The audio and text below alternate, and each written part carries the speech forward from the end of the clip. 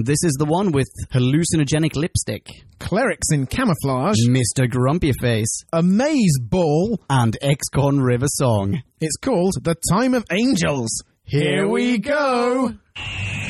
We're still on our relentless voyage, All through time and all through space, With Sabine and Angels now. Dalek, Silas, Uden, wow! Tennant, Smith and Eccleston. And Capaldi, he's the man. Doctor Who is cool again. That was Russell's master plan. Who back when? Reviewing all new Who there is. Who back when? Subscribe and rate on iTunes, please. Rose and Donna, Amy Pond, Rory, Martha and beyond. Join us on this odyssey. What other choice could there be but Who back when? Who back when? Hello, ladies and gentlemen, and welcome to episode N064 of Who Back When, a Doctor Who podcast. If you love numbers, there are plenty more to come. Or Doc Past. 65, 66.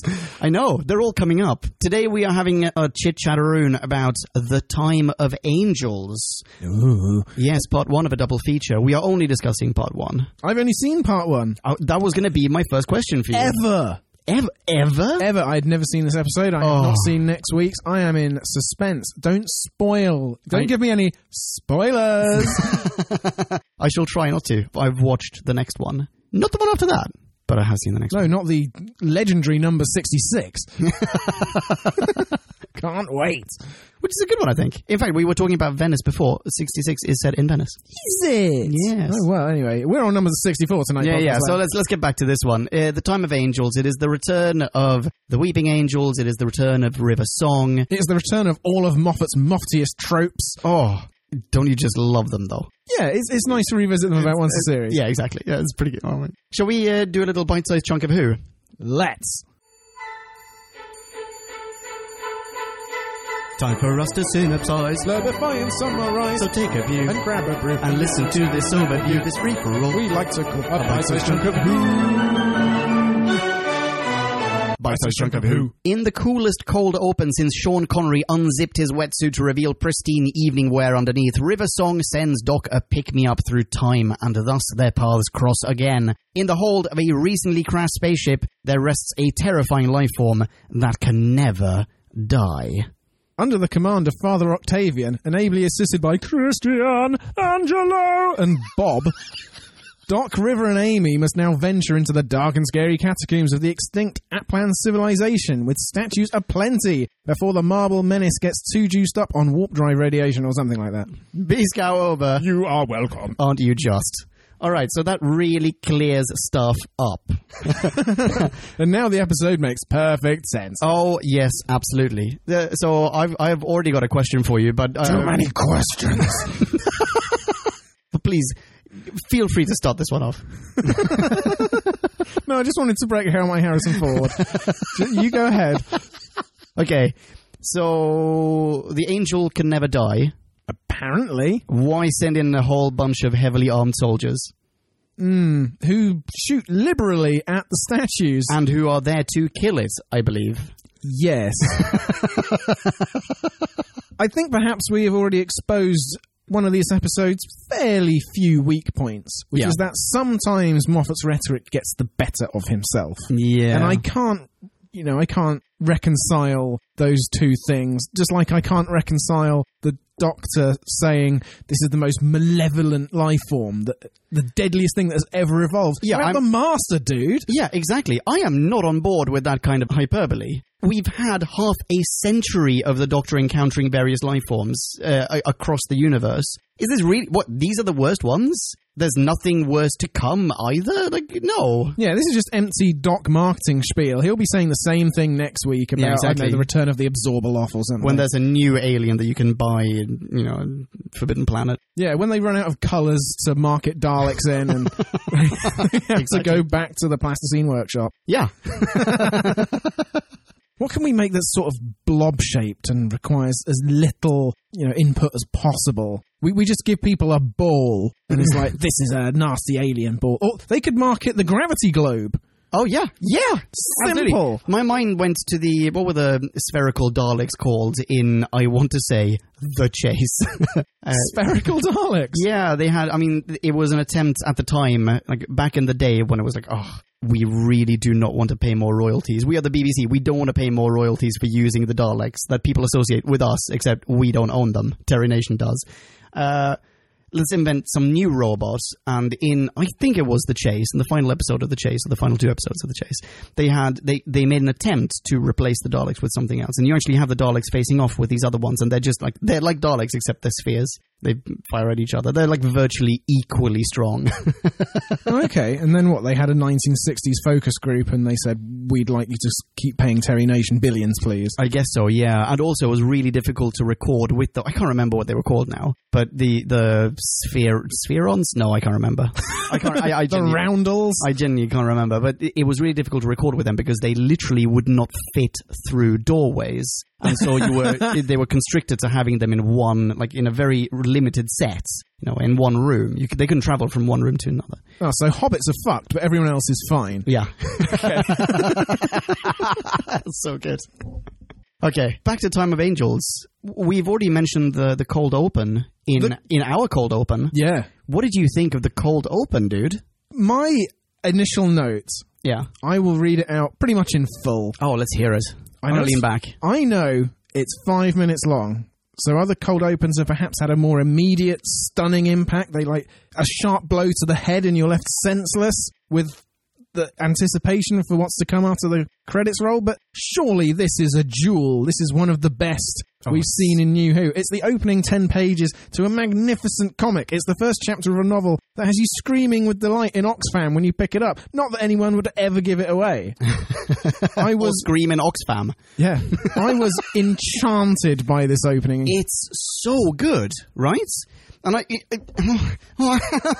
don't know if it's me remembering this cold open or if this is thematically something that occurs again with River Song in particular. But do you remember? I was going to ask you. Do you remember if at any other point in her timeline, River Song will manipulate or vandalize some historical object in order to get a message across time and space to the Doctor? I don't, but that's only because I'm coming to realise remarkably little of her arc. Ooh. Yeah, even though I wrote an essay referencing it, but whatever, we'll move on.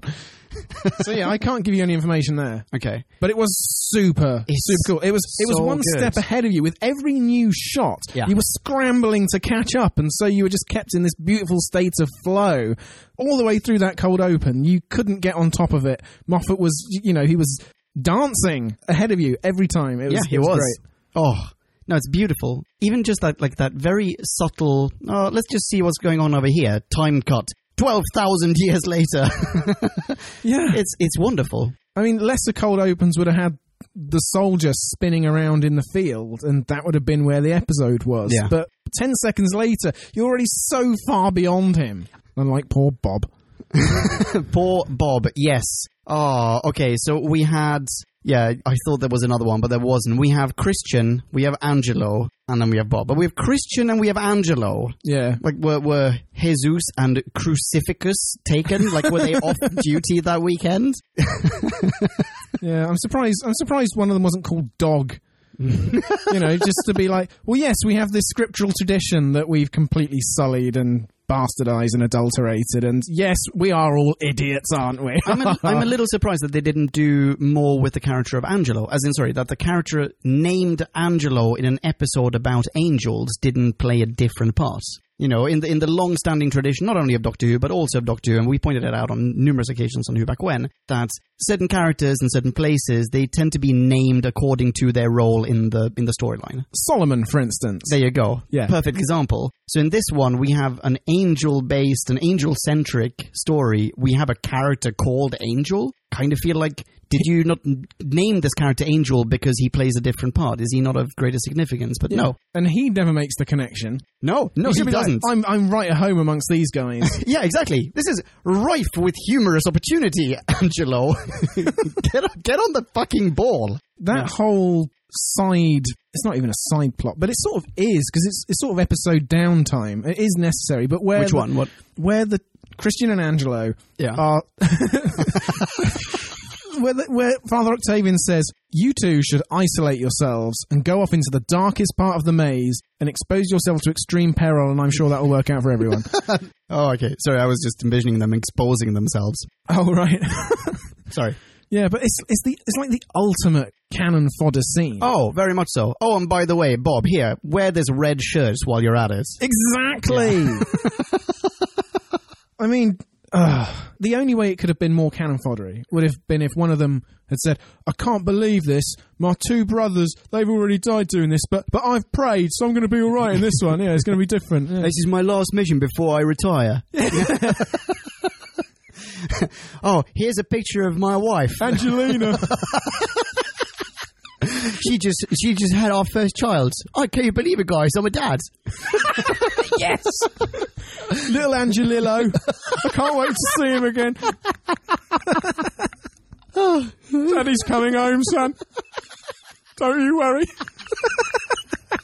Oh, God. Okay. Oh. Yeah, I mean, they could have really ham-fisted the heck out of them, but yeah, regardless. And you know what? I mean, cannon fodder. As the white guy atop Privilege Mountain. Yeah. How's the air up there? Pretty thin, eh? It's moving on. It's you know, I can't claim any I can claim human solidarity with people. I couldn't help but notice that both these guys were black. And they were the disposable characters in the episode. Right? Christian and Angelo, both were black? Holy smokes. You know what? I don't see the world through that lens. I did not notice that. I noticed that one of them was, right? Wait, no, they weren't.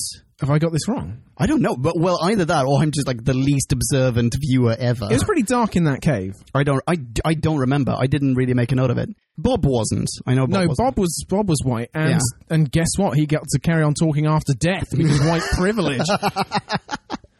Yeah, maybe you're right. Maybe you're right. You probably are right. I just didn't notice. Yeah, it's just why do that?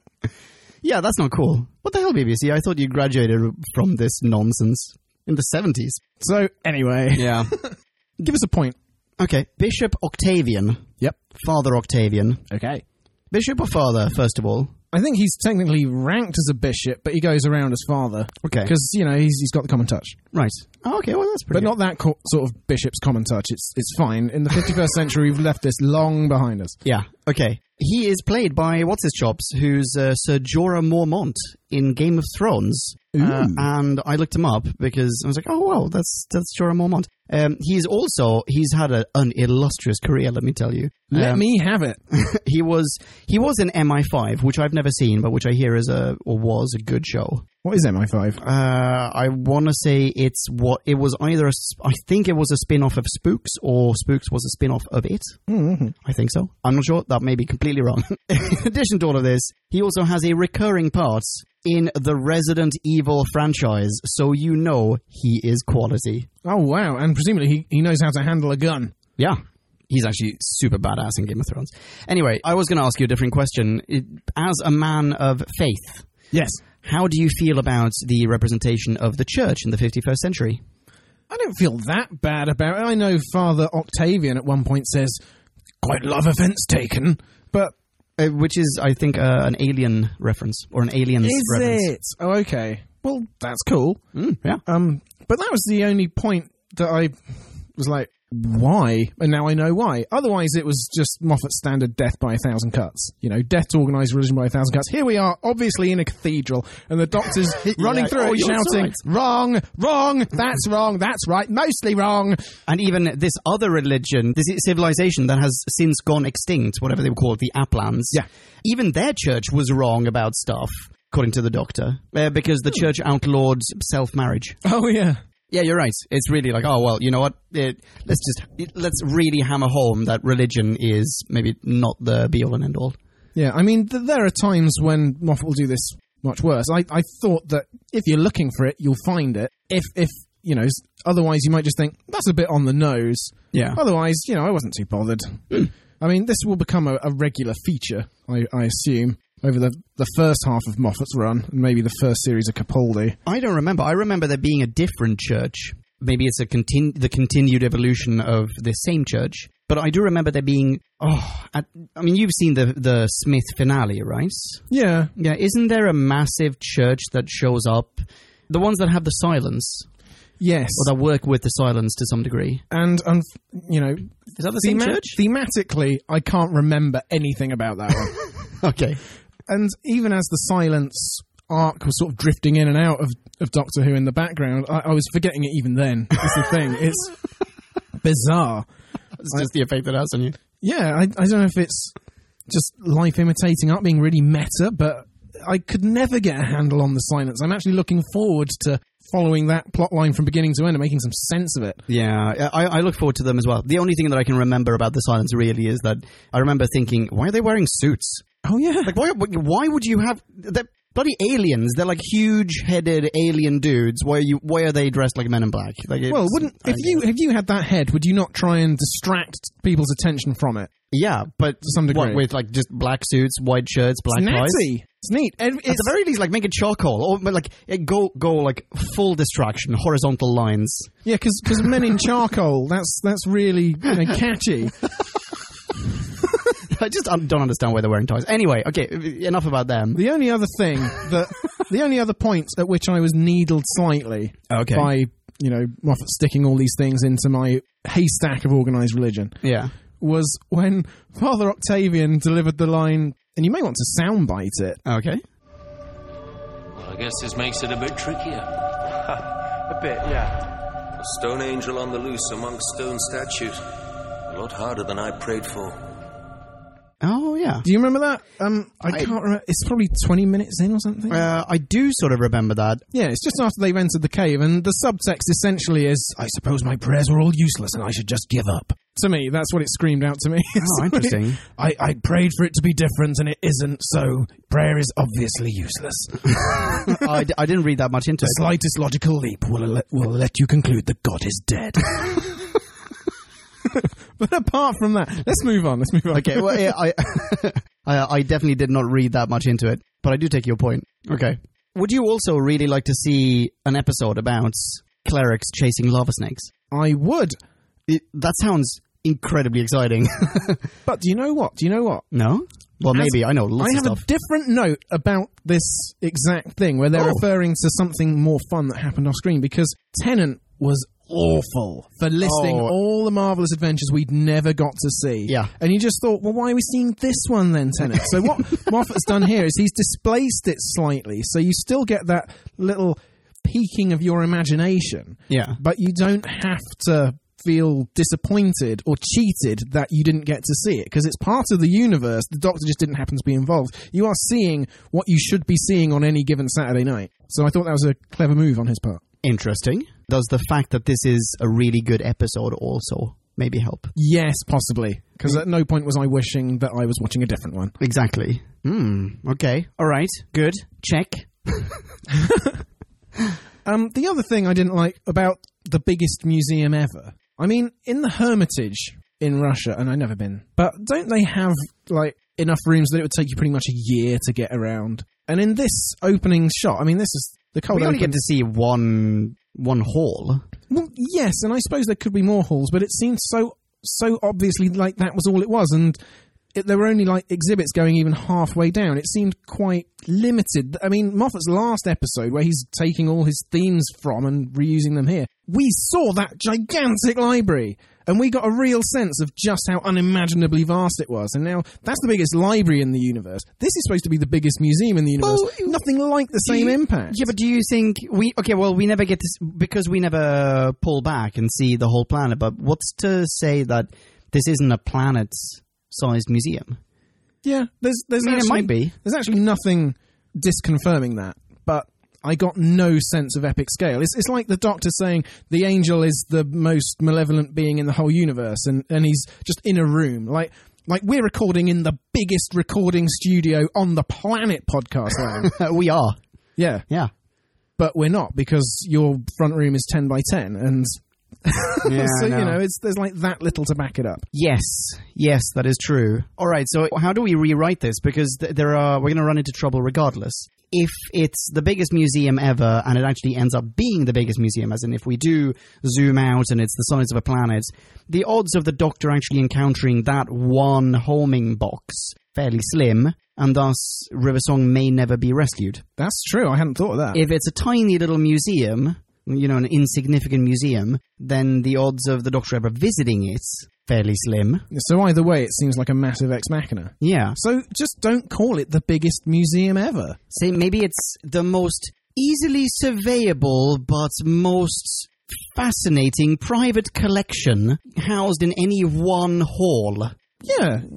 This side of the Milky Way. Give it some other special distinction or significance that isn't based on its size. That's all you need to do. Oh no, story of my life. Yeah, I guess so. Yeah, as in the curator, he uses what he's got really well. Also, it's on an asteroid. How do you get the biggest museum ever on an asteroid? Wait, it's on an asteroid? That's what he said, the Delirium Archive, on an asteroid. Oh. None of this checks out. It's definitely not the biggest museum. No. It's 100% not the biggest museum. We went to the Space Museum with William Hartnell's first Doctor. Really? Yeah. Space Museum was awesome. The Space Museum. The Space Museum.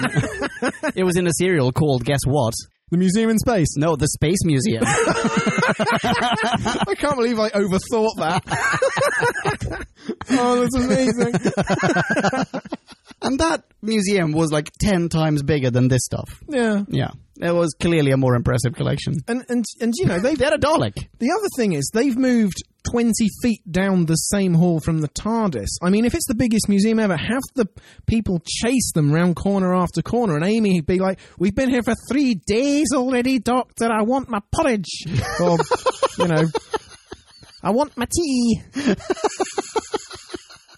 What is her fascination with being on a planet? On a planet. Yeah. A planet. Exactly like I've read the International Astronomical Union definition, and an asteroid differs from a planet in several important respects. It's not a planet. I can't do the accent. Neither can I. No, it's so much better than mine. It was so much better than mine. I apologise to all our Scottish It's so much listeners. better than mine. I can't. It's so much. Hey, boy, it's so much. I can't do it. I really cannot do it. Well, that's fine. I mean, you've got that giggle. That's what people tune in for. Well, there's more where that came from. So anyway, okay, I'm going to stop shitting on this episode for a while. Okay, excellent. Because there is so much good stuff in this episode. Tons of good stuff in this one. Yeah. Okay, here's something that I really want to discuss this. Okay. I want to talk about how angels reproduce.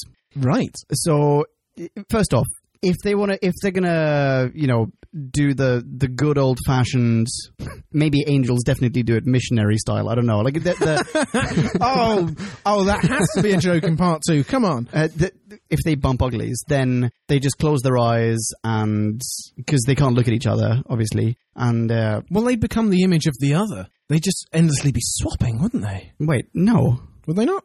No, they just, if they look at each other, then you end up with the end of Blink, where you have angels facing each other and they're just stone. Oh, that's true. So if they're actually having sex, if weeping angels, if there is such a thing as weeping angel intercourse, then they must always close their eyes. Hence, I don't think that's what they do. In this one, what they're saying is because I was expecting, like, wait, hang on, is this a mistake or something? Like, why are they not sending people back in time? Why aren't Angelo, Christian, and Bob being sent back 50 years, 100 years to whatever? Yeah, what's all this neck snapping stuff? Exactly.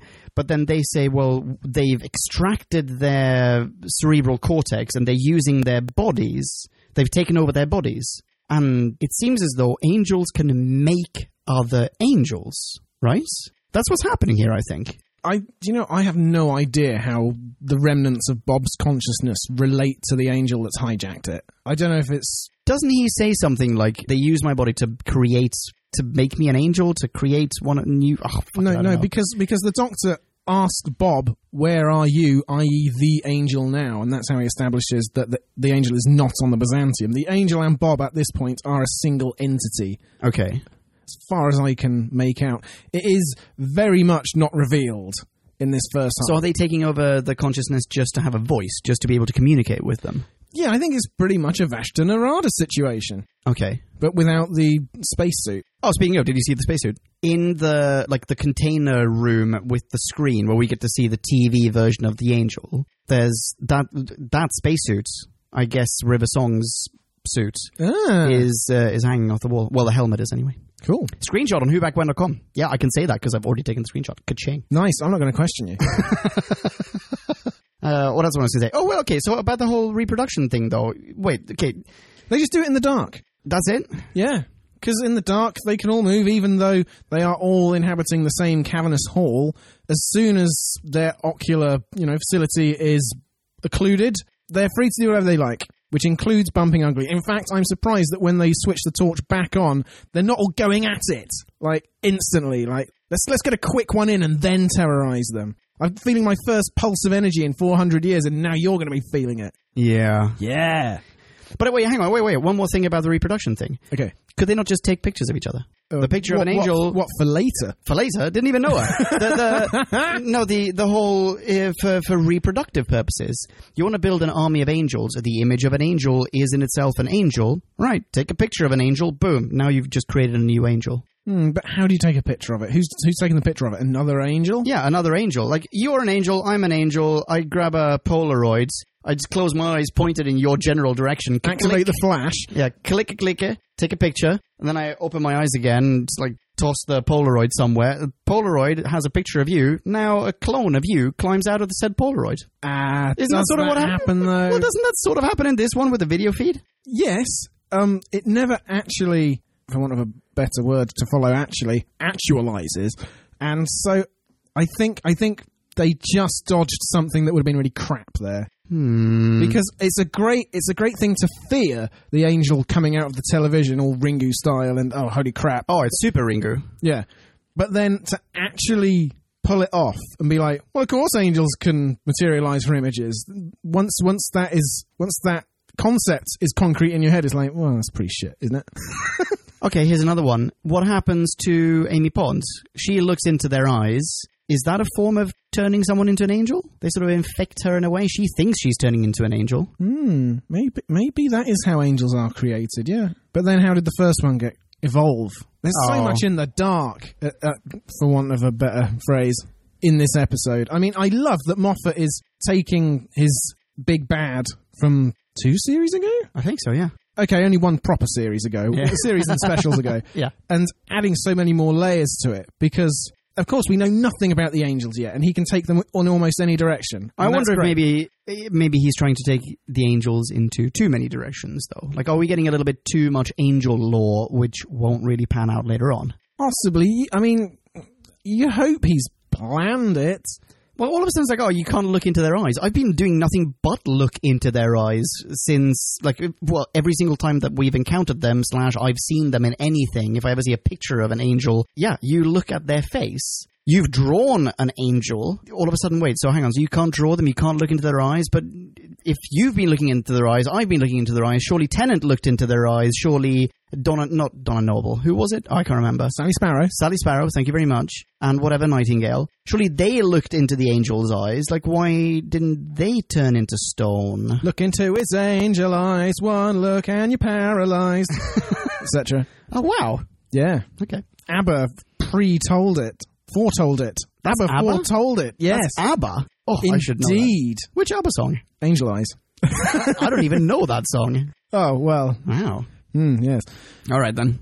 So, yeah, I mean, okay, if you're going to ground the angels in a perfect verisimilitude, then no, of course you're not going to turn to stone from looking at them online, but if you just make a child think that they might... No, I don't mean because I've been looking at them online. I mean the fact that one of the natural things when you encounter a new person or a new alien is you look at their face and you look into their eyes, right? Yeah, and now you've got children scared to look at the television while they're looking at the episode. Isn't that good? Yes, that's awesome, and that's exactly what Moffat does. Yeah, we discussed this before, but what I mean is, only now are people avoiding looking into their eyes? What about all the millions of people who have looked into angels' eyes up until this point? You know, this is creating a facet of their persona or of their an idiosyncrasy of the angels as a species that retroactively cannot be applied, because if it did, then they would have long since won. Yes. You know? They would have colonized Earth within weeks. Exactly. Days even. Exactly. So I take your point. Maybe that's, throwing too many idiosyncrasies at the angels and seeing what's going to stick, and then by the next time we encounter them, whenever that is, actually, I suspect we'll find not that many of these characteristics did stick. Yeah. That's only my suspicion. I don't remember. And so you over-egg the pudding just a little bit, and then you have to pull back, and that generates inconsistencies. And, Ba-ching. and suddenly you've written yourself out of any further stories. Bingo bongo. Shamalama ding dong. It's tough creating a big bad. Kablamo. That's what I'm saying. Regardless, I think he still did a fantastic job. Yeah. Holy smokes. Holy smokeroonies and cheesecakes. How does this compare to you? Or is this too early a question to ask, maybe? Or is it too early to ask this question, perhaps? How does this compare to Blink? I think that it's better for having the Doctor in it, even though Carey Mulligan? Yes. Even though Carey Mulligan was great. She was. Yeah. And there were a lot of strong supporting actors' roles in that episode. I really do like seeing the Doctor versus the Angels for the first time, with River as well. Yeah. In some ways, And Jorah Mormont. it is better. In other ways, I'm going to have to wait until part 2 to let you know properly, because the thing about Blink is it was such a beautiful little chamber piece, Yeah. and I don't know if this one's going to be as tied up as neatly. Fair enough. And that was one of Blink's major strengths. Okay, yeah, okay. Let's revisit that topic at the end of our part 2 review. Hopefully with Marie. Yeah. Who's only off tonight because she's got a migraine. Yeah, I hope she feels better. Yeah. Hope you feel better, Marie. Yeah, get well soon, Marie. Yeah, get well soon. Okay. Thanks for listening, Marie. Send Jim next time. Goodness sake. Yeah. Ugh. We want Jim. Anyway, touched on another returner, Oh. River Song. Yes. Oh, River Song is... She's marvellous. She's Imperatrix of the universe. Yes, Imperatrix Mundi. Yeah. Yeah. And isn't she very lucky? I mean, you might even say, the Fortuna Imperatrix Mundi. Anyway, yeah, she's fantastic. She's a lot ballsier in this episode than she was the last time we saw her, I feel. Yes. She's coming to her own as a character. She knows that we know who she is, and she knows that we know how cool she is, and Moffat knows all of this stuff, and consequently, she is written... I mean, it's no real coincidence that we compared the cold open to James Bond in Dr. No. I mean, she is so incredibly badass.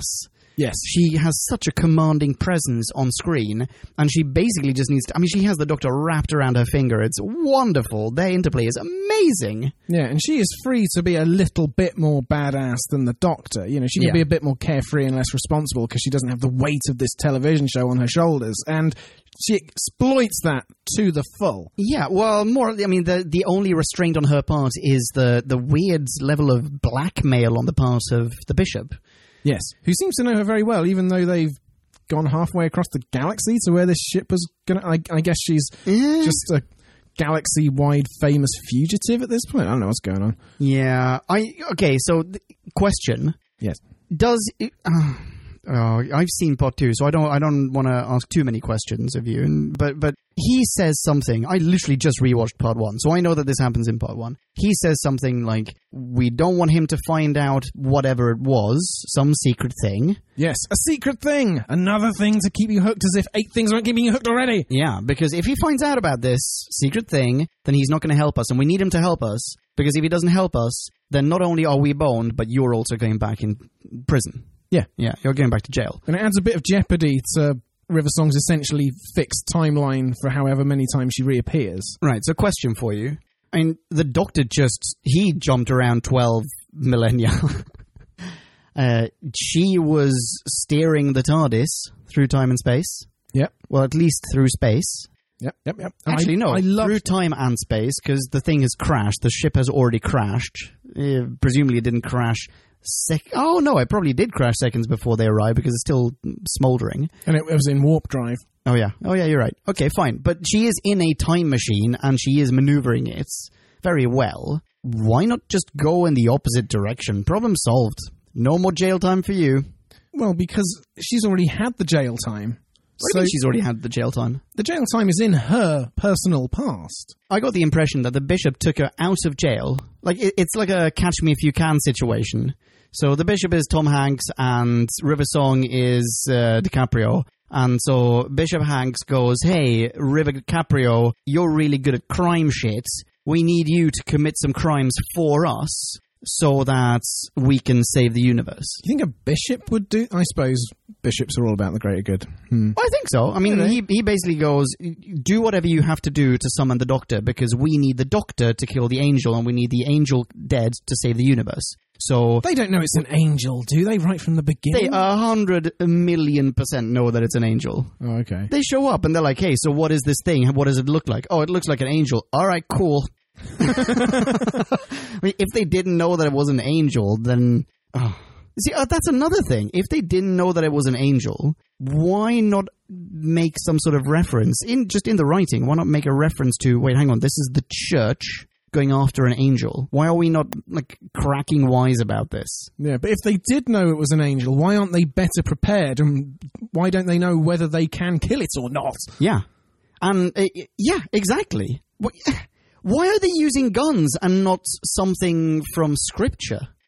Yes, that could work. Maybe there's something, you'll know this better than I do, maybe there's some passage that says something about how to defeat an angel or how an angel was once defeated.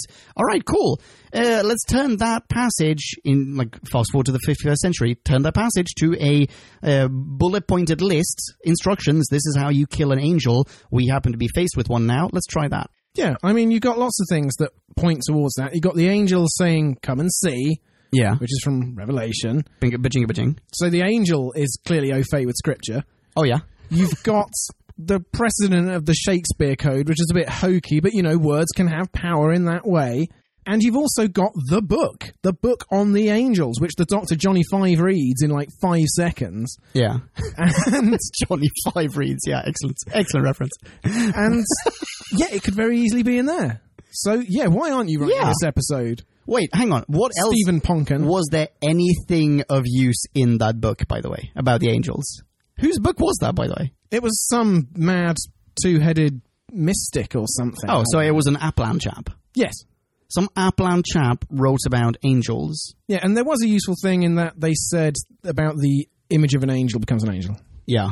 That was the only piece of advice in the entire book. And also, by the time he had read that book, we already knew that the image of an angel was an angel. Oh, we also find out, don't look into their eyes. Yes. Okay. All right. Okay, cool. But it's great as it's going by in real time. Oh, it is. Yeah.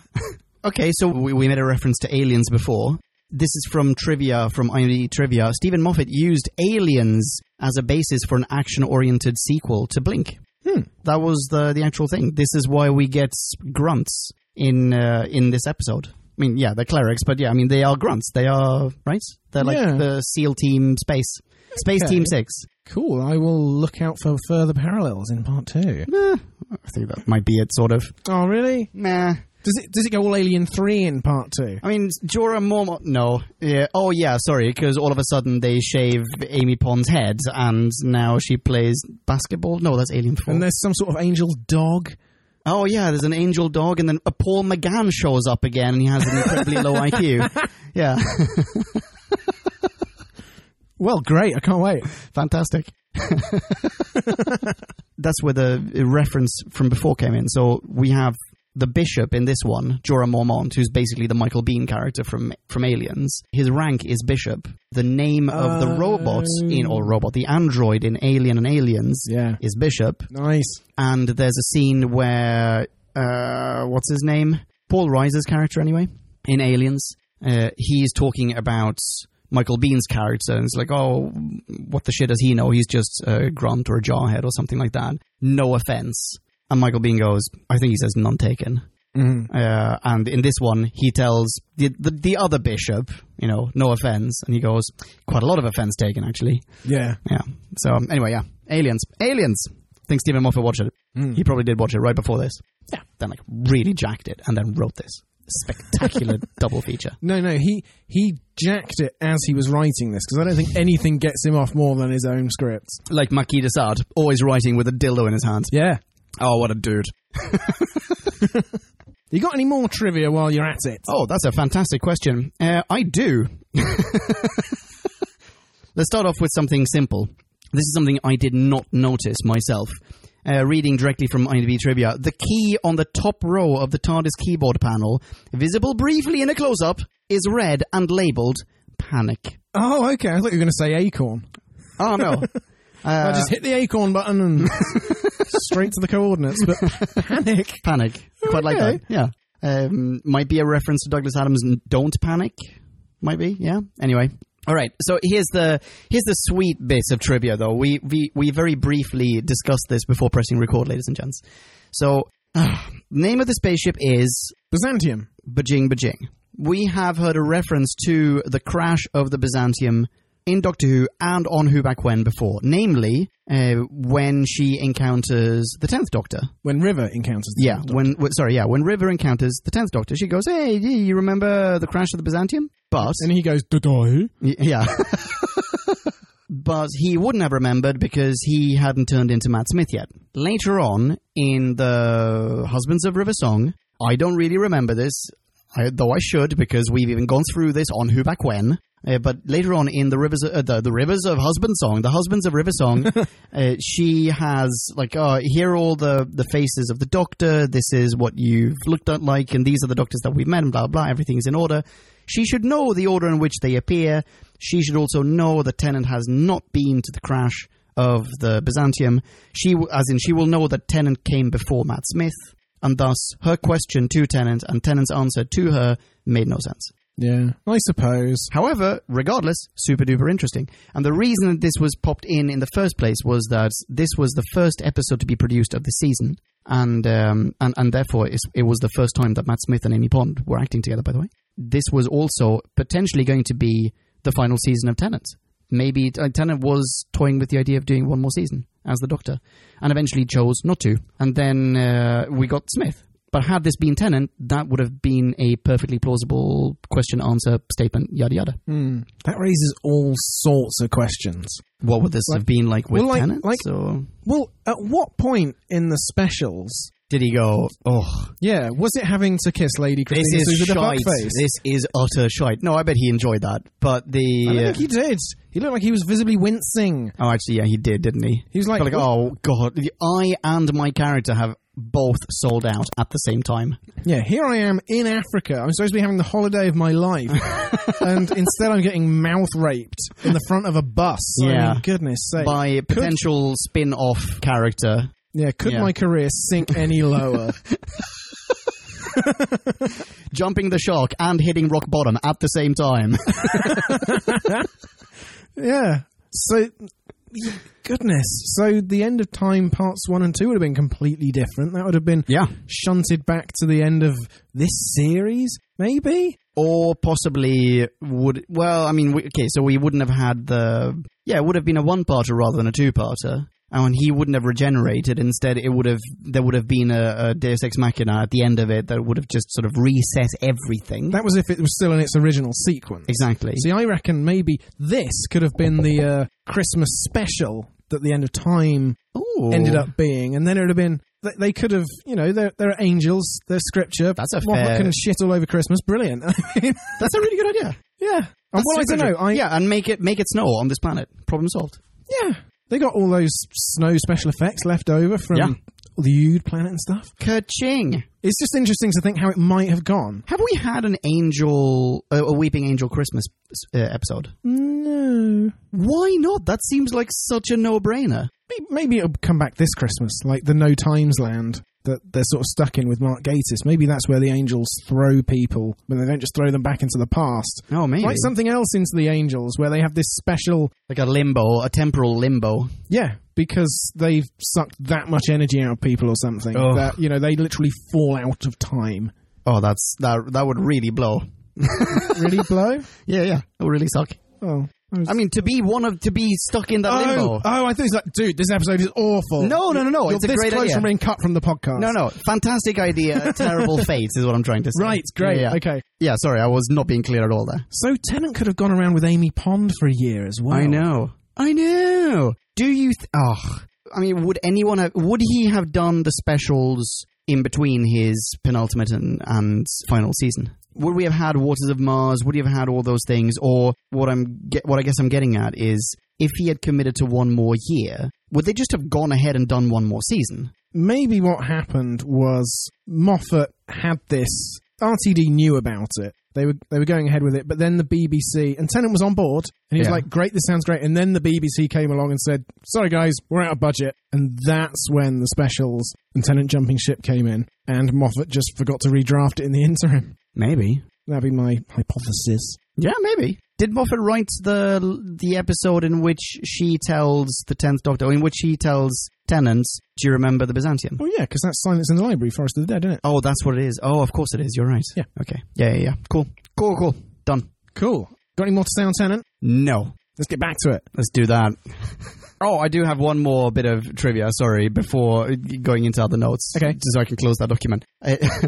Reading this straight off, I don't know what this show is, but reading this straight off, IMDb trivia as well. During its airing in some parts of England, an animated advert for the talent show Over the Rainbow began playing over the cliffhanger. This spot complains to the BBC, who later apologized. So you have this incredibly tense cliffhanger. You're surrounded by angels, and then a rainbow-themed animated advert shows up overlaid on it, on Doctor Who. Goodness me. That's pretty sad. Just when Smith is holding forth in his highest register against an army of approaching most villains. penis-enlarging soliloquy to date. Yes! Oh my goodness. This is why you should never put me in a trap. This is why you should never ever trap me. This is why you should never entrap a doctor. This is why you should never form some sort of trap-like mechanism in the vicinity or indeed around me. This is why you should never form a circle. Yeah. P.S. It's me I'm talking about when I say I'm talking about me. Okay, yeah, it is a bit obvious, but I Why liked he's holding it. a gun? Oh, really? Did you? Yeah, I did. Oh, okay. I mean, with that bomb, bomb, bomb, bomb, bomb, bomb. Do you know what else? I mean, and maybe they do overuse that excitement music, because I think that happens 3 times in this episode. Oh, I don't know. When they're not But playing... that and race, I don't see or hear either. Okay. How very enlightened of you. Thanks. And musically incompetent, yeah. They also, I meant to say earlier, they have certain themes in this episode. I don't think they coincide with River Song necessarily, but they are a bit Bond-like in their progression. Oh, interesting. I really did get a couple of echoes of the na-na-na-na a few times. Ooh. Yeah. But where I was going with this was that penis-enlarging soliloquy, Yeah. that was spoiled last week. It was in the preview at the end of the Churchill episode. Oh, was it? So basically, they completely spoilt it. Oh. Yeah, And I you think- shouldn't do that. And I think if you didn't know exactly where it was going to begin with, and I think it may even actually have been in the preview at the end of the 11th hour as well. Really? Because that previewed the rest of this series. Oh, yeah, you're right. So actually, we've seen it twice already. And BBC, just hold your fire. We will enjoy it when it comes along. You're shooting yourself in the foot. But they need to sell these things, and everything's about splooging ahead of time nowadays. It's like, okay, hang on, allow me to have an old man gripe with society for a second. When did trailers suddenly get teasers? Why is there like a 10-second teaser to every trailer that you see now? It's so that you can get, I don't know, on MSN.com saying, guess what? The teaser has been released. No, but I mean, even now, if you start watching a trailer, the first 10 seconds of the trailer are a teaser for the trailer that you're about to see. Oh, and then see immediately. Yeah. Yeah. Like, fuck you, society. And in a sense, this is what we're viewing here. We're like, oh, well, you have this spectacular season ahead. Let's screw it all up by saying right away, here are some of the highlights. These are the best pixels of the next 6 months, you know? Yeah, they did that in a series of Archer as well, didn't they? Archer Vice? Oh, I don't remember. I remember Archer Vice, but I don't remember the... Yeah, where at the end of the first episode in that series, they basically showed a compressed data burst of the entire rest of the series. Really? And at the moment I saw it, I thought, this is the best 2 minutes of television I've ever seen. Because it hit you so hard and with so many things. I thought, if that's Archer's dream sequence and they put that much care and thought and attention into it, that's amazing. But then they just played it out in super slow motion afterwards. And yeah, completely shot the bolt. Oh, It's a little bit like the end of the double feature / pilot of Star Trek Discovery. Oh no, we're not going there, are we? Yeah, sorry, let's just bring that up as well, because you watched the two... Have you seen it? Mm-mm. Do you ever intend to? Mm-mm. This isn't a spoiler podcast, land, don't worry about it, but you watched the 2-episode pilot, whatever, of Star Trek Discovery. If you haven't already, then I guess do, but I mean, I don't endorse it. Then at the end of it, you go, wait, that was a pilot? What the fuck did I just watch? That was just a 2-hour action scene. And then you get this season on Star Trek Discovery. You go, oh, so this wasn't a pilot. You've already shot this, haven't you? And you get that data burst of like, this is the whole season. Oh no! But you go, that looks so much better than the shit I just watched. Right. Yeah, it doesn't really improve that much. But I mean, yeah, it improves. Actually, yeah, I take it back. It does improve. We keep scooting away from this episode. Yeah, we are. I'm And really it's sorry. good. Let's go back. We haven't talked about the Orville yet. What's the Orville? The Orville is that complete and utter rip-off of Star Trek TNG, but with fart and dick jokes, because it's by, what's-his-face, who did Ted and Ted 2? Seth MacFarlane? Yeah, that's all the right, guy. fuck the Orville. We're going back to Amy Pond. Yes, please. Because in the first 10 to 15 minutes of this episode, I found Amy Pond really very annoying. Oh, really? Yes, I did. Why? Because she's constantly asking asking River Song for details and asking the Doc about the river. No, that comes later. And I think when she starts asking the Doc about River, that's the last time in the episode she's annoying. Her and River together. I thought they had a good interplay. Yeah, they gel. They're fine. But the first 20 minutes, the Doctor is... And okay, I'm biased because I love to go into a museum and see like old undeciphered languages like Linear A or something, and the Bingo. whole idea of it, the whole High Gallifreyan, it just it thrills me. And Amy's just going, this is boring. I want some planetary porridge. And it's like, oh, come on, Amy. There must be so much in this museum from so many corners of the galaxy, of the universe. She should be fascinated by this. Yeah, show a little curiosity. Theoretically going to every planet in the universe, in the known universe anyway, in one room. Yeah, she's getting that data burst preview of the entire universe from this museum. Yeah. This season on Your Life, check out this room. Yeah, check out this bite-sized cosmos. Yeah. For your delectation. No, I don't like... I can't do the accent. I still can't... I thought that maybe somehow osmotically I'd absorbed it while you'd been, spouting Scottish into the room, but no. And while my Scottish accent got worse, you thought that must be transferring through the air to me. To me. Some Highlander fashion. I'm going to get down on my knees and just scream like, ah! While Scottish lightning shoots into my face. Oh, fucking Sean Connery again.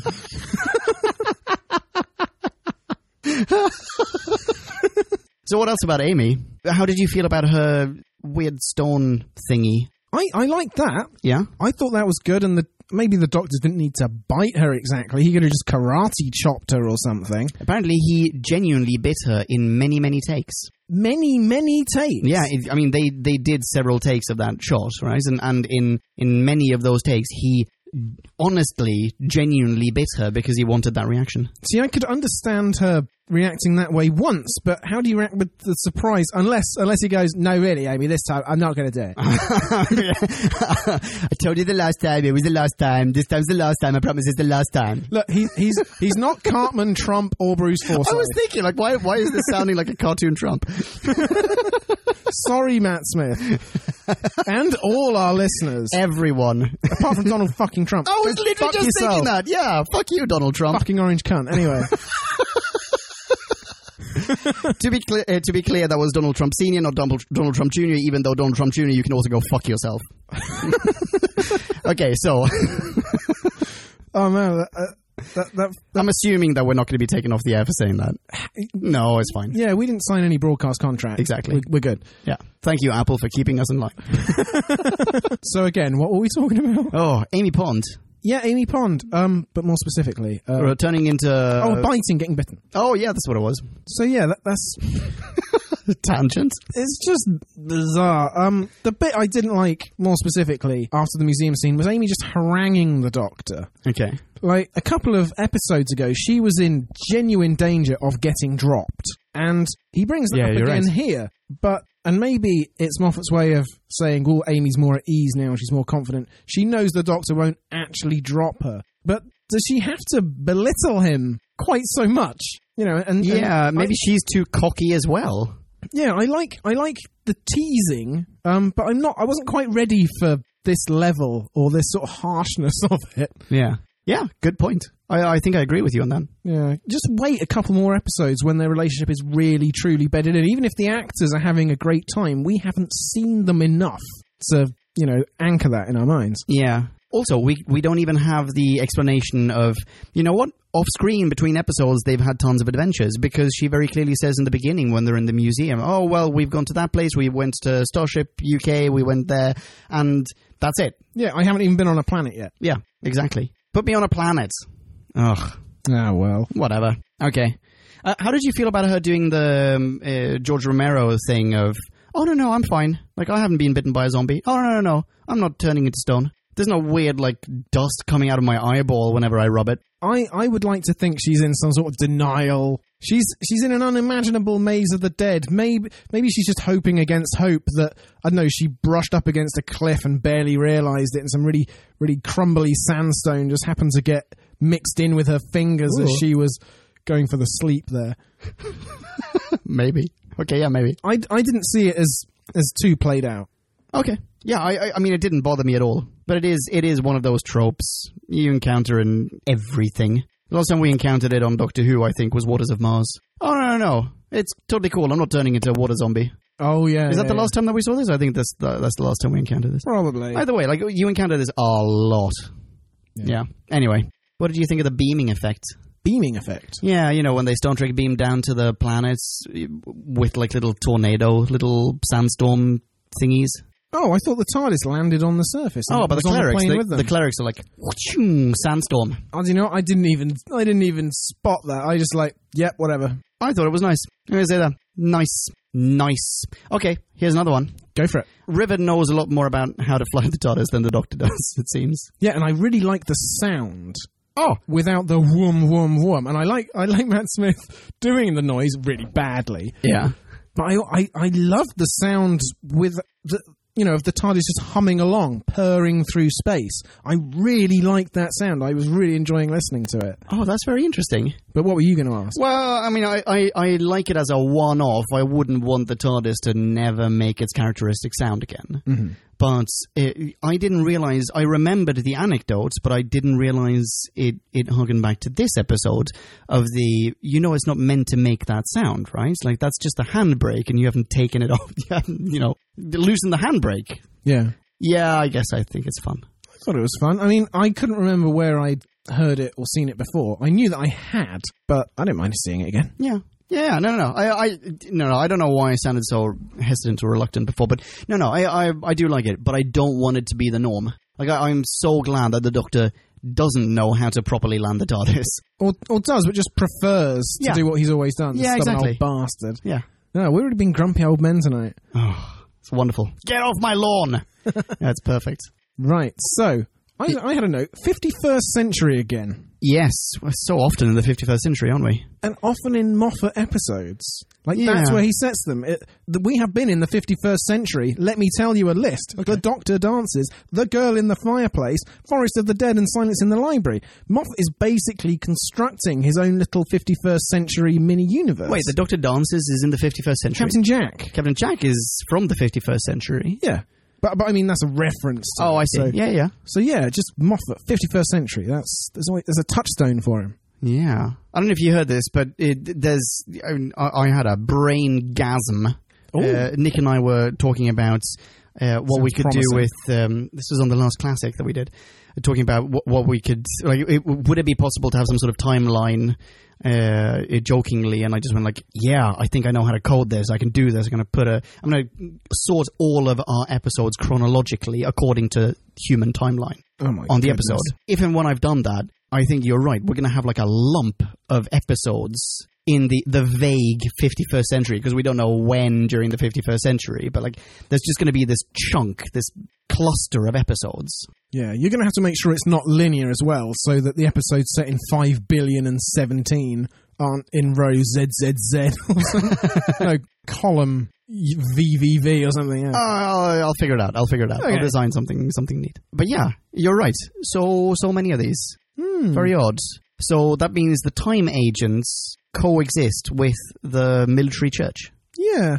Interesting. And at the same time, the Madame de Pompadour, the SS Madame du Pompadour, somewhere else in the universe, is just pootling along, Oh, that was the 51st century as waiting well. to be completed, yeah. Okay. Oh, weird.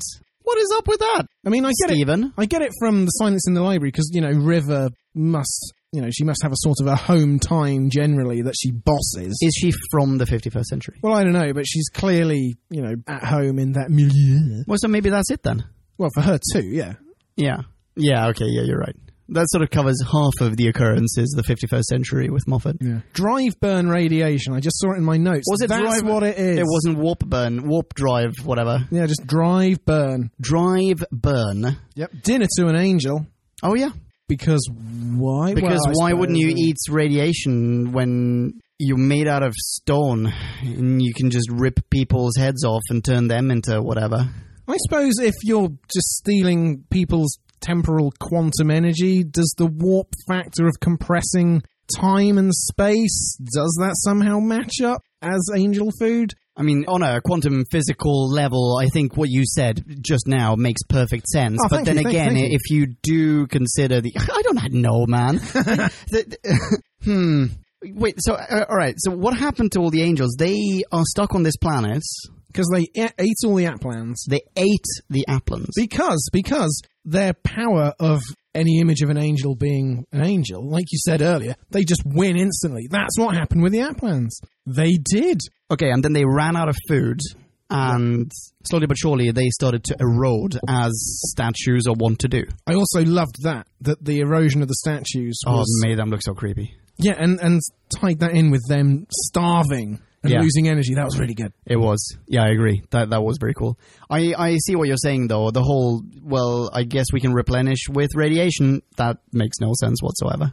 Yeah, not much sense. I mean, if the angel stole a colony ship, like in WALL-E or something... Spoilers for WALL-E. Yeah, and... Haven't seen it, by the way. Oh, the weeping angel, and that's fucking terrifying. But...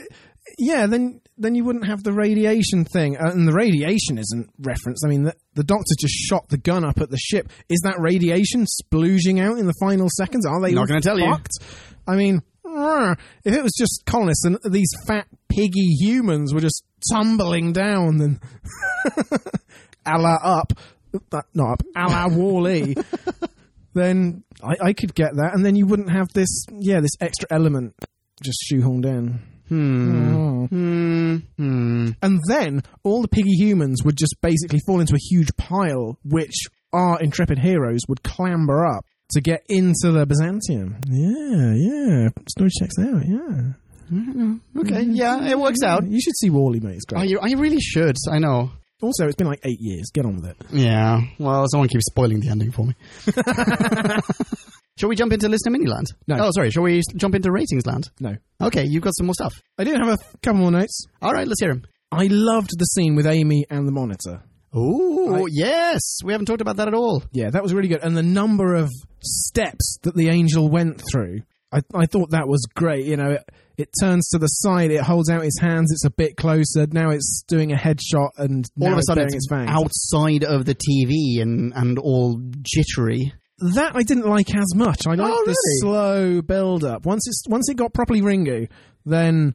It doesn't get properly Ringu, though, because it's not like it's crawling out, like it's not manifest, it's not crawling out of the TV. No, but it is the actual image of the angel on the TV, which is why it's all static. Yes, but it is between the viewer and the TV. Yeah, okay, yeah, sure. And it was flickering, so I guess it seemed somehow less substantial. I thought that looked so cool. Yeah. Well, it was cool, don't get me wrong. But what I didn't like, I loved all the different visual steps. But Yeah. what I didn't like was every single time Amy blinked and looked back up, you got the exact same... Have you not understood how this works, Amy? Do you remember 2 scenes ago when River explained it to you? Yeah. And that thing you did 5 seconds ago. Yeah. I mean, maybe just tug with your hands while staring at the... Well, this is getting erotic, but staring up at the angel's face. What would the angel have been able to do as a non-manifest creature if it had reached Amy, it had touched Amy? what would it have done? Would it have just sent her back in time and then used that little bit of energy to replenish itself? Yeah, and thus become fully corporeal. I imagine that. And would it then have turned into a different angel than the one that was being filmed? Possibly a duplicate. Okay. So, full circle. That way we're back to, all you need is a Polaroid camera and you can take over the world. Yeah. Okay. All right, here we go. One last note. Okay.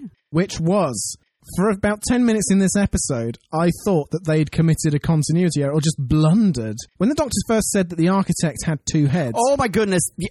I shit you not, this is in my notes. Go for it. No, you do it. And then please look at my notes while my hands are far away from my computer. Okay. He's not typing Podcast Land. I'm not going to lie to you. You can trust me. I honestly thought that the architect, like the mad guy who wrote the book on angel the angels, book, the angel catalogue, I thought that they were, mutants, sideshows to the real one-headed Aplan race. Oh, interesting. Which had produced all the statues. And I thought that the production team had just fucked up royally later on when it turned out that actually they all had 2 heads. I thought, this isn't matching up. But instead of putting 2 and 2 together, I was smug enough in my, imagined perceived cleverness and outrage at their foolishness that I didn't get the reveal. Oh, interesting. And so when the doctor says, "Oh, what an idiot I've been. Oh, this is actually what's going on," it was really effective. It really worked on me. What was your version? Okay, so I also made a note of this. I wrote, thought the one-headed thing was a mistake at first. Nope, Moffat is way cleverer than I was giving him credit for. I also assumed, oh wait, hang on, you've been talking about how these Aplans have 2 heads, but every single statue in here of the Aplans has 1 head. Someone clearly just said, well, we need 50 statues made for this, eroded, ancient-looking statues made for this episode. Please manufacture them by this and this date. And then didn't write, make them 2-headed, please. Yeah, and hoped we wouldn't see. Moffat, you fool! Well, that is it. And Moffat just goes like, oh, we'll use them anyway, it's fine. Yeah, no one will notice. Our viewers are idiots. Anyway, the point was that is exactly what happened when we went to see Blade Runner last Sunday. Yes. Oh, wait. No spoilers. No spoilers. Blade Runner is that's a very new film, 2049, that is. Yeah. Yeah. But basically, I thought that they had taken the story in a direction that logically wasn't necessarily supported, and then it folded back on itself and twisted. And so I thought I was cleverer than the filmmakers. No, I was not. They were cleverer than me the whole time, as Moffat was in this instance. So bravo, all of you. All of you, yes. Yeah. Also go and see Blade Runner 2049. Yeah, it's great. It's fantastic. Yeah, we'd give it...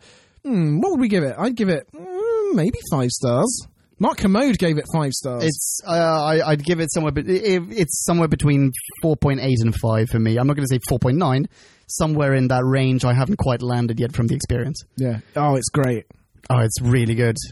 I look forward to having 3 hours of my life to invest in watching a film at some point in the next 6 months again, and then I'll probably rewatch it. Yeah. Ratings? Let's. And now it is time to rate this. Did we love or hate this? Bing bong, hey, la la la la la la. Ratings. My rating is Moffat's back on form here for all our quibbles. This episode starts fantastically. It ends on a really great cliffhanger. Emotional, tense, scary, seemingly hopeless, capped by an amazing soliloquy. This whole episode is full of really meaty, Moffat-y, whip-smart dialogue delivered at 100 miles an hour. It's maybe not as good as Blink. I like most of the new directions the Angels are taken in, though. River is back, her mystery's only deepening. Amy annoyed me at first, but I do appreciate very much this being an entirely different dynamic from the torrents of jealousy with which Rose nearly drowned the entire show. So I'm going to give it a 4.4. Okay. Going higher than that. Ooh. I want to say 2 things, first of all, before I go into my rating. This is part 1 of the double feature, or rather, this is the episode that I thought Blink was when I was about to rewatch Blink for our review of Blink. And my only recollection of it, alongside the erroneous recollection of it being called Blink, at the time was, holy smokes, I really loved this episode. Ooh. This was a really good episode. And you know what? Still do. Really, really love this episode. I gave Blink 4.7. Okay. And Blink, in its favor, sorry, this is not going to be a Blink review, but Blink, in its favor, are brevity, and as in it's a self-contained 1-episode thing. and also the fact that it stands out as a non-Doctor-y episode. This has neither one of those. This is a double feature, and it's very Doctor-heavy. But where it makes up for those things are fantastic sci-fi concepts, fantastic, even though I don't think it's going to hold up, I love the idea of the image of the angel, yada, yada, yada. I love the Amy and Angel scene. I love Amy and River. They work better on screen, I think, than Rose and Sarah Jane did, for example. Yep. Much, much better. I mean, they're sort of more fleshed out characters. I mean, overall, what a creepy-ass episode. It's so scary. It's scarier than Blink, I think. Therefore, I can't quite give it the originality of Blink, so I'm going slightly lower. I'm giving this a 4.6. Nice. You know, there was one thing that I missed. What's that? Which is another callback from Moffat. Oh! You got Bob, the reanimated consciousness. He is like the data ghosts in the spacesuits. Oh, bingo. From Forest of the Dead. Yeah, very much so.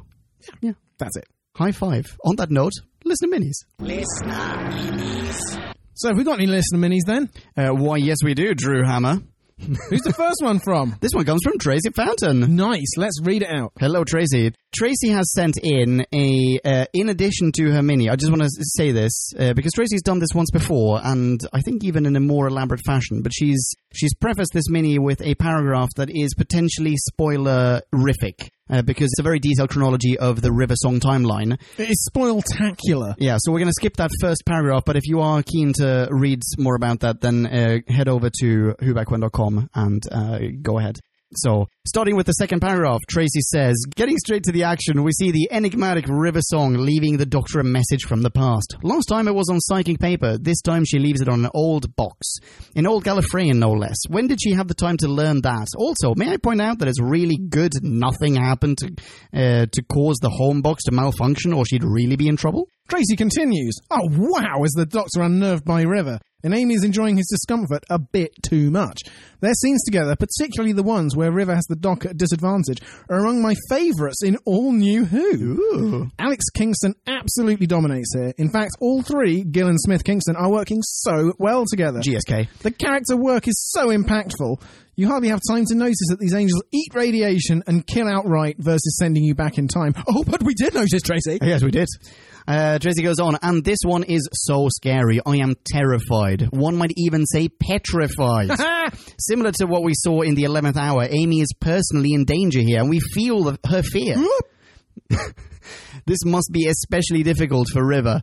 Being from the future, she already knows Amy well. Losing her would be unthinkable for more than one reason. Tracy concludes, this is an outstanding episode which I must rate very highly. And she rates it, rating the first hill of a roller coaster. Makes perfect sense mathematically. You can follow Tracy on Twitter. She is at Yekotnyatnuf. That's Fountain Tracy backwards. Okay, we have a lot of listener minis to get to. Who's next? Yeah, thank you very much, Tracy. Next one is Michael Ridgway. Ridgway. Oh, sorry. Oh, sorry. No, I totally ruined it. No. Hello, Michael. Michael goes, Aliens, Terminator 2, Empire Strikes Back, Mad Max 2, Ghoulies 2, and now Blink 2 joins the ranks of sequels that don't suck. Some Fourth Doctor serials were influenced by Hammer horror films. Nice to see a New Who episode influenced by freaky Japanese horror. The angel coming out of the screen is friggin' terrifying. Michael continues, whilst arguably the scariest villain in Who history, the Doctor's assessment of the Angel as the deadliest, most powerful, most malevolent life form evolution has ever produced is a bit far, considering all the other badass villains the Doctor has encountered. Didn't Davros and then the Time Lords try to end life, the universe, and everything? Are the Angels more malevolent than a man made of sweets who kills people for being unhappy? The marvellous Seventh Doctor would disagree. And he's got some questions. He goes, questions! Are the clerics space crusaders? Why are they woefully underprepared for angel fighting? How will body armor protect against angels? Will their machine guns do any damage? What was meant to be their plan to recover or kill the angel? Why are the grunts so poorly briefed of how dangerous the angel is? Hunting the angel is better than fighting lava snakes. I'll take the lava snakes, please. Is hallucinogenic lipstick the first A-class drug in New Who? Yeah, lava snakes can't be any worse than those fuckers under Pompeii, surely. Yeah, you're right. Yeah. Oh, well, I don't know. Don't say that. You know what? I really want to see Love Snakes. Okay. Yeah. Maybe one day. Anyway, Michael concludes, original airing notable for a cartoon Graham Norton wandering across the scene in the final 10 seconds, causing fan outrage and complaints to the BBC. Michael Leon's already said this! Michael rates this 4 out of 5 scary-ass angels. Nice one. Oh my god, it was Graham Norton as well. Wonderful. Thank you so much, Michael. Next up, we have Kyle Rath, the Sinister Super Spy himself. Kyle says, that which holds the image of an angel becomes itself an angel. So now that we are all successfully suckered into the habit of not blinking when the weeping angel's around, they switch it up and hitch a ride in the corners of our eyes. This time we join the Doctor, Amy, and the delightful River Song, Alex Kingston, as they rifle through the crashy bits of the Byzantium sometime during the 51st century. Kyle continues. Joining them on this breakneck chase story through the dark are a platoon of full jacket of metalling monks, led by Bishop Second Class Father Octavian, Ian Glenn, FTW. As the group works their way up through the Applanish catacombs of the crashed Starliner, more and more weeping angels un-Beeblebrox their way out of the surrounding statues, dialing the creep factor up to 11. And damn, that I Am the Doctor music is catching. As always, Kyle continues, Moffat uses dialogue to make some of the tenser moments just bloom, such as when Father Octavian says in response to the Doctor's apology for the loss of the clerics, I know that, sir, and when you've flown away in your little blue box, and I'll explain that to their families. Burn!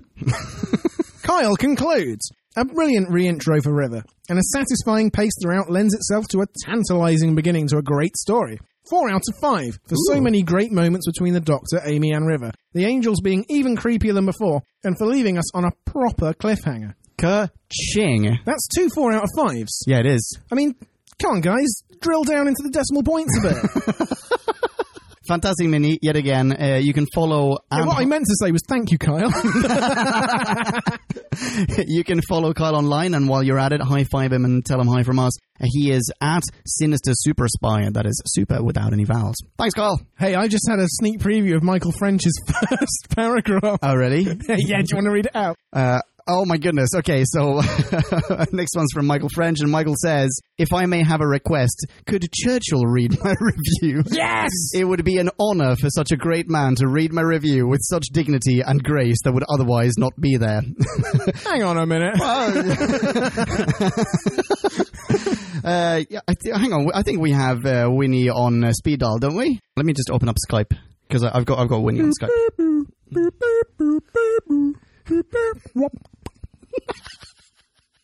Hello? Hey, Churchy. It's Pumpkin. Hello. Hello. First off, thank you so much for for picking up my call across time and space. Not at all. Anything for the cause. Everything good? Did I catch you at a bad time? It is 1943, and I have great confidence we shall defeat the Nazis. The tide is turning. Excellent. So, since you're not super duper busy... No, just a war. I've just shot you across an email. You've got those in 43, right? Would you mind just reading this thing out loud for me, please? Certainly. It's what I do best. All right, take it away, Churchy. Michael French says, I'm not gonna lie, Who Back When crew. The Weeping Angel episodes aren't some of my favorites, and that includes Blink. But I didn't like this episode as much as I thought I was going to. I did like the part where the Doctor talks about the power of the Gallifreyan language and what immense power it used to have, only to find out that the message on the box read, hello, sweetie, as well. As the idea of the image of an angel becomes an angel, I thought was a good concept, but I thought the hologram angle kind of looked stupid. But what I really liked was the realization that the statues in the catacombs are not of the native species, but are actually weeping angels. But as for the things I don't like in this episode, they are really just minor annoyances. For instance, in the 51st century, the military are wearing normal uniforms instead of something from Halo or something of that effect.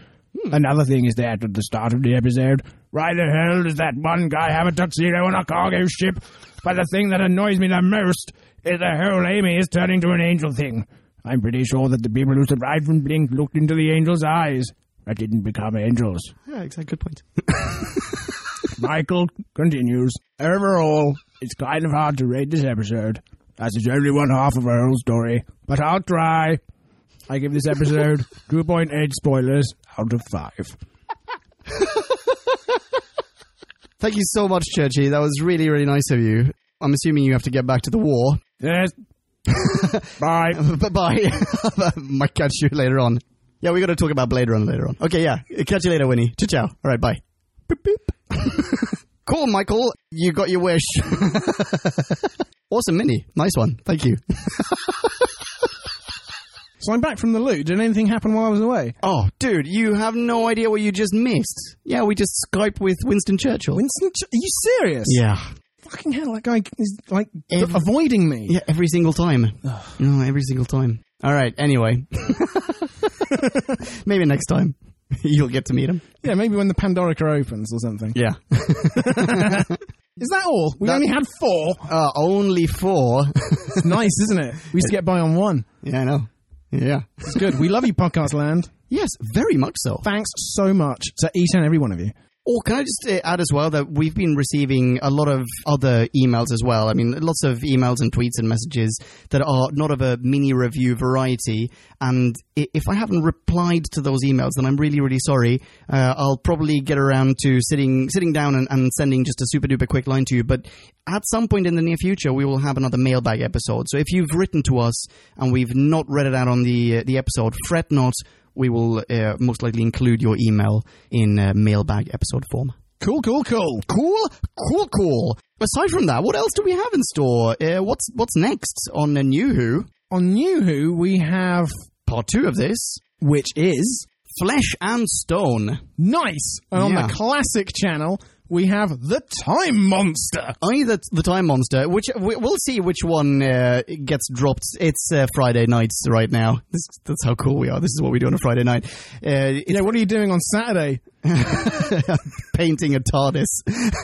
And recording The Time Monster. Yeah. So depending on which one I get around to actually editing and dropping on Sunday, the next classic will either be The Time Monster or, check this out, The Three Doctors, which is the 10th anniversary special. Oh, wow. Yeah. So that's the first decade of Doctor Who done.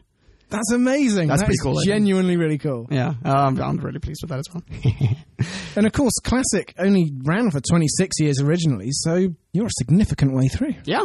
Yeah, exactly. Right? Tune in soon, Podcast Land, or it'll be too late. Yeah. Bajing. As they say in space. You can follow us online. You can. Do you have a handle that you go by online? Indeed, and that handle would be @DrewBackWhen on the Tweety blocks.